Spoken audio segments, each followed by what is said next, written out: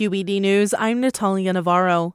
The Berkeley Unified School District was hit with a federal complaint today alleging the district has failed to end bullying and harassment of Jewish students. The complaint alleges that peers and teachers have created a hostile environment for Jewish students since the October 7th Hamas attack on Israel. Rachel Lerman is general counsel with the Brandeis Center for Human Rights Under Law, which filed the complaint. They're pretty badly traumatized. A lot of them are leaving the Berkeley Public Schools.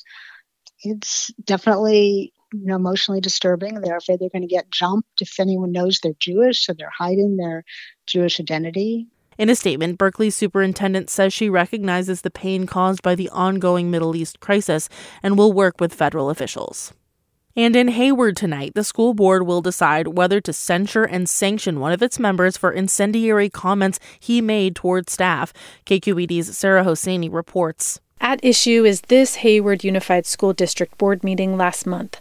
Staffer Sandra Escobedo had just finished a presentation when elected board member Joe Ramos launched into criticism of an unrelated program called Woke Kindergarten. Some of what you said today is alarming to me. Ramos went on to threaten Escobedo using a reference to lynching, which school district officials say crossed the line, the final straw for some colleagues who have described him as right-wing, inflammatory, and disrespectful of protocol. Some of these parents here, they should take a rope and string you up. I think there's something with you. Absolutely not. In the news right now is this Woke Kindergarten program, teaching about how bad America is, how skin color is everything, pronouns and so on. The incident got national attention, especially from conservative news outlets.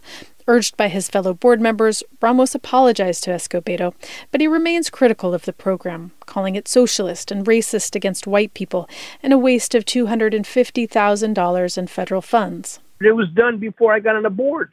So the board, they voted for all this nonsense.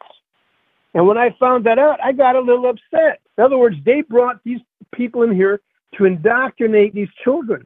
The Woke Kindergarten curriculum has been in effect at Glassbrook Elementary for a few years. 2/3 of teachers there are trained to use it to serve one of the district's most disadvantaged schools, made up of predominantly Latino students. In 2021, as the campus opened back up for in-person learning, the school decided to lead with inclusivity and got help from Woke Kindergarten, says Jason Ryman, superintendent of Hayward Unified. The first step towards doing any work with students means bringing them into school. It can also mean making sure there are systems in place so that, different cultural norms are valued within the classroom, not just one cultural norm. In light of the recent controversy, the district ended its contract to Woke Kindergarten slightly early.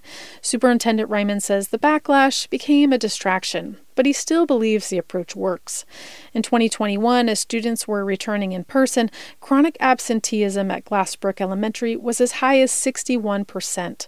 The latest numbers from last year were down to 44%, just as Woke Kindergarten came to a close.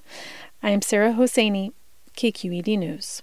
There's more news online at kqed.org. I'm Natalia Navarro.